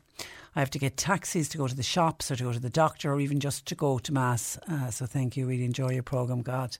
Mary, my heart goes out to you, but reach out. If you know, no one should be going to bed hungry. There's Vincent de Paul who would be only too delighted to help you out. And if you're in the city, you've got Katrina Toomey and Penny Dinners that we keep sending people to. Unfortunately, we seem to be sending more to Katrina in the last number of weeks than I think we've done over the last number of years. William in North Cork says, I worked abroad for a long time, and when I started to draw down my Irish pension got cut because you're not allowed two full pensions, one from whatever country he worked. You're only allowed one, and I think a portion of another, is it? Anyway, because obviously the pension overseas was a decent pension. William said, I also lost my medical card. I don't know if John was ever out of this country, but for a lot of people, when they bring benefits from other country, it affects the amount of pension they can get in this country. Maybe he should look into that. Mara said, I have a private pension and I also get the state pension, but since the €5 increase which kicked in at the beginning of January, it has pushed my private pension into a new tax bracket, and would you believe €5 increase a week now means we're earning less money. We did try to find out what our tax threshold was. We must be over it. We rang Revenue, but nobody can tell us. That's exactly, Morris, the kind of question that the fantastic people at Citizens Information will be able to help you out with. I'd give them a call. I don't know where you're calling from. There's an office in West Cork, Mallow and in Fermoy. The West Cork one that we dealt with this morning, and if they're not the right area, they'll put you through to the right area. 0818 078390. Ring and check it out. But that just seems ludicrous that you would get a €5 increase and then your other pension kicks in and you're actually down money because you got an increase. That certainly is a shocking situation to find yourself in. Patricia, this is from tell John he will be old one day too. I hope I'll be around to see how he gets on with paying all of the same bills, and you have to pay it on a fixed measly income. Yeah, that's one of the reasons when I was saying it's because they're on a fixed income. I think that must be the same John that complains about pensioners. Any time you seem to bring up the subject, John never seems to think that he will get old one day. He must be very well off, or maybe he had a lottery win and doesn't want pensions or handouts. That's from Jim. Denise in West Cork, in response to John from Cove, thank you, Patricia, for defending the pensioners. I totally agree with you. We're on the point of retiring, and to be honest, having worked hard all of our lives, I'm now starting to get quite concerned about how we will manage financially for the next 20 years or more. We raised 4 kids, got them all to third level education, etc. So our little private pension is quite small compared to some others. Thanking you, Patricia. That's from Denise in West Cork. Stay safe, Denise, and enjoy that retirement. And just a final one is that man in Cloud Cuckoo Land. I worked all my life. I don't, by the way, have a private pension. So what I will get in November will equate to €245 a week, and that's what I'll have to live on, and that's the reality for many people. Okay, thank you. That's just a sample of some of the calls and texts that were kicked off by John saying take a look at the pensioners, particularly those on a private pension. OK, we need to take a break and we are back. And Annalise Dressel, our nutrition therapist, will join us answering all of your questions. 0862 103 103. Text or WhatsApp the programme. Cork Today on C103. It's that time of the year. Your vacation is coming up. You can already hear the beach waves, feel the warm breeze, relax, and think about work. You really, really want it all to work out while you're away. Monday.com gives you and the team that peace of mind. When all work is on one platform and everyone's in sync, things just flow. Wherever you are, tap the banner to go to Monday.com. Hey, I'm Ryan Reynolds. Recently, I asked Mint Mobile's legal team if big wireless companies are allowed to raise prices due to inflation. They said yes. And then when I asked if raising prices technically violates those onerous 2-year contracts, they said, what the f*** are you talking about, you insane Hollywood ass f- So to recap, we're cutting the price of Mint Unlimited from $30 a month to just $15 a month. Give it a try at mintmobile.com/switch. $45 up front for 3 months plus taxes and fees. Promo rate for new customers for limited time. Unlimited more than 40 gigabytes per month. Slows full terms at mintmobile.com. Hey, it's Danny Pellegrino from Everything Iconic. Ready to upgrade your style game without blowing your budget? Check out Quince. They've got all the good stuff, shirts and polos, activewear, and fine leather goods, all at 50 to 80% less than other high-end brands. And the best part? They're all about safe, ethical, and responsible manufacturing. Get that luxury vibe without the luxury price tag. Hit up quince.com/upgrade for free shipping and 365-day returns on your next order. That's quince.com/upgrade. 3. With Sean Cusack Insurance's Kinsale, now part of McCarthy Insurance Group. They don't just talk the talk, they walk the walk. CMIG.ie. This is the Cork Today replay on C103. Nutritional advice on C103 with Somega, Ireland's purest range of health supplements to get you through winter. Better nutrition, better health with Somega, a West Cork company. Go Somega.com. And let's go to the Health Hub Times Square in Ballincollig, where Annalise Dressel joins me. Good afternoon to you, Annalise. Good afternoon, Patricia. And lots of questions coming in. Let's see if we can do our best to get through as many of them as possible. Rita was on. Can I take a multi-complex vitamin while also taking Source of Life Gold? Well, yes, you can, but there's no need to, because the Source of Life Gold will have everything that's in a multivitamin. So I would suggest take the Source of Life Gold on its own as a tonic, and you can always pick up the multivitamin afterwards. You'll only be doubling up. OK, and Katrina, I don't know if it's Source of Life you're going to recommend here. Just recovering from COVID. Symptoms were very much flu-like symptoms, so they weren't too bad. But it has left me very, very tired. A tonic, please, to take post-COVID to boost the immune system. So I think if you're very tired, something like Revive Active or the Source of Life Gold is great, just to give you that little bit of a perk up and a bit of energy. And then in terms of your immune system, we always recommend the olive leaf extract for anything post-viral that's still lingering, because it really is so potent and powerful as an anti-inflammatory and as an antiviral. So it'll definitely boost your immune system and just help your body to get rid of that last remaining bit of virus. And then I'd suggest, Patricia, for everybody to continue on taking vitamin D, even though we're starting to see a bit of a stretch in the evenings. We still don't have enough sunshine to get it from our vitamin D from that. So there are some lovely supplements that have combinations of vitamin C, vitamin D and zinc, and the three of those really are the three staples for a healthy immune system. There's lots of other nice things as well, but they're the basics that we all should be taking, really. OK, my heart goes out to this listener. Hi, Patricia. Could Annalise recommend a remedy for heartburn during pregnancy? There is nothing worse. What would you recommend? Yeah, it's very difficult one, Patricia, because you have to be very careful in pregnancy. Now, the slippery elm would be suitable because really that is just like a fibre. So she could try that. That will help coat everything with a lovely thick mucus layer. If she can get it in the powder, even better. The other thing to do as well, the old wives' trick, is just to have a glass of water with a teaspoon of bread soda in there, and that does neutralise the acid and can give you some relief. But the problem there, of course, is that the baby is pushing up, so unfortunately it is going to be quite difficult to manage that one.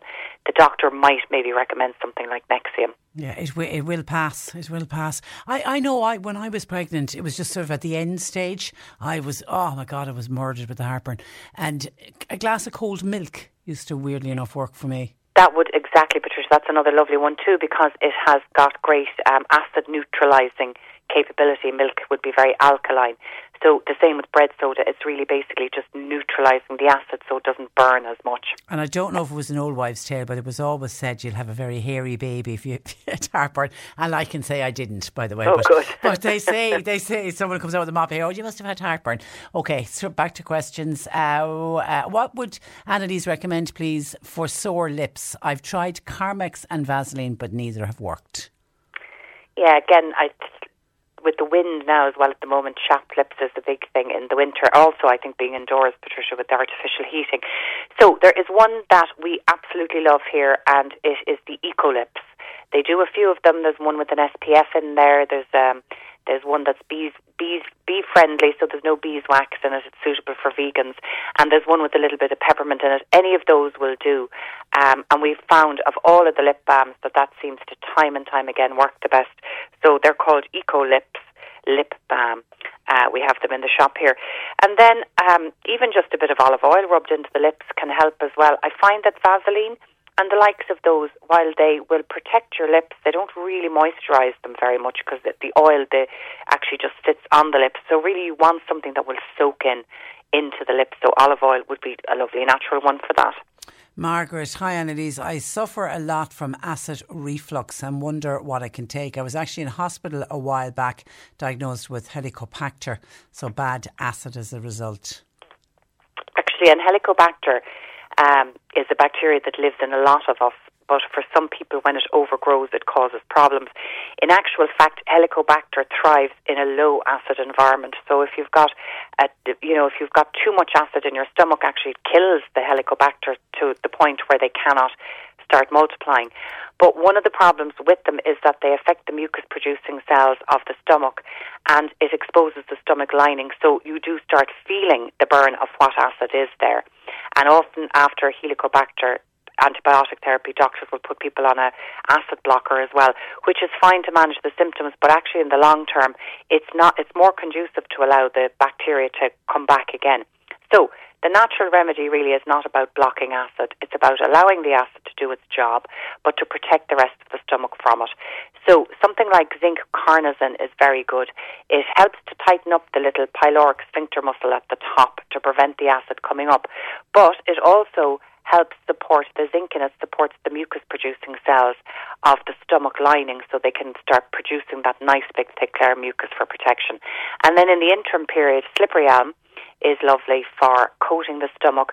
Gaviscon would be the medicinal, the pharmaceutical alternative, but the slippery elm is also very healing and has a lot of healing properties. And then for Helicobacter, after Helicobacter, mastic gum is a lovely one for anything to do with ulceration and any kind of inflammation in the stomach lining. And you'll get that in any health shop. It's spelled MASTIC, and it's like a gum, mastic gum. Okay, Susan is looking for advice post-menopause. I'm 60, feeling tired and sluggish. Other than that, she says she's feeling well. Okay, so I think probably when I hear energy, I often think that it just, it could apply to anybody and may not be menopausal at all. So the first thing I would start on is just the typical energy remedies. Make sure that your iron isn't too low or that your B12 is low. A standard blood test will show that up. The next thing then to try is the B-complex vitamins. They're always really good for energy. Magnesium can be another lovely one as well to take, especially if you're around that age. Make sure if you are taking it, that you take it late at night. And this is my thing now, Patricia, more than any scientific reason, but magnesium and calcium compete for absorption. So I think if you're taking high doses of it, it possibly could push calcium out. So I think either if you're taking magnesium in the day, take it with calcium so that they both have a good chance, or else take it later on in the evenings. That's another great one for energy. And then as a last resort, for kind of immediate energy, is something like ginseng. And there's a couple of products that we sell here by a company called Terra Nova, and they've got one called Smooth Synergy, Dynamic Synergy, and Vibrant Synergy. and they're all a combination of different types of ginsengs. Some of them have stress management herbs in there, some of them have mushrooms in there for immune system, and they're all great for kind of a quick boost of energy. Okay, stay on postmenopause. Listener says, the doctor wants me to try Vagifem. Is there anything else to try? Thanking you. Yeah, we get great feedback on the Dr. Dealish Clare vaginal dryness cream, and it's perfectly natural and it's perfectly safe. So a lot of people who try the Vagifem do end up having other side effects from the Vagifem. I do think it's probably not conducive to healthy bacteria population in the vagina, so then you may end up having a bit of thrush or something as a result. But with the Dr. Dealish Clare healing cream, it's very safe, and we sell a lot of it, so try that one instead. Okay, listener wants to know, what is thiamine? It's in bread. I know somebody who can't have bread because it's in it. I'm wondering what it is. Thanking you. So it's one of the B vitamins. So there's different B vitamins that come in a B complex. There's thiamine, riboflavin, niacin. There's different ones. So that is just one of the B vitamins, and for most of us we need all of them in conjunction, which is why when you take a B vitamin it's best to take it as part of a B complex. But it is fortified into a lot of products. A lot of the B vitamins are, and mostly that is because the B vitamins are removed during processing. So at least 80-90% of the B vitamins are naturally removed for when they take the fibre out of bread and grains. So white rice, white pasta, white bread, all of those, all the breakfast cereals that have been stripped of those lovely vitamins, about 80% of them have been removed. So they'll have to put it back in. Okay, and a final one. Any help with reoccurring gout? I'm on a tablet, but it's really not working too good. Would appreciate anything else natural to try to kill the pain and bring down the inflammation. And by the way, I can take anti-inflammatories. Okay, so the immediate treatment for gout is the Dr. Clare muscular joint support, and it's full of nice herbs that help cleanse the blood and bring down inflammation naturally. It's not like the Brufen type, and it's a natural anti-inflammatory. And then in the terms of maintenance long term, take a glass of sour cherry juice every single day. You can buy it as sour cherry juice or concentrate, which you can make up into a drink yourself.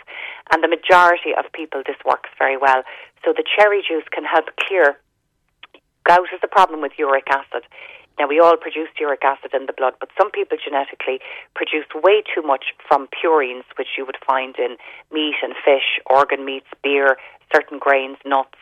There's a lot of foods that have them in there. So some people genetically can process them, and uric acid rises in the blood to a level where it eventually starts crystallizing out into the joints. So keeping the blood clear, cherry juice is fantastic for that, and nettle tea is another lovely one always for blood. Okay, well done. Listen, thank you for that. And as always, you'll put them up online this afternoon. Thanks, Patricia. Thank you for that. That is Annalise Dressel of the healthhubstore.com. You'll see it on our website as heard on the radio, or you can call into her in Times Square in Ballincollig.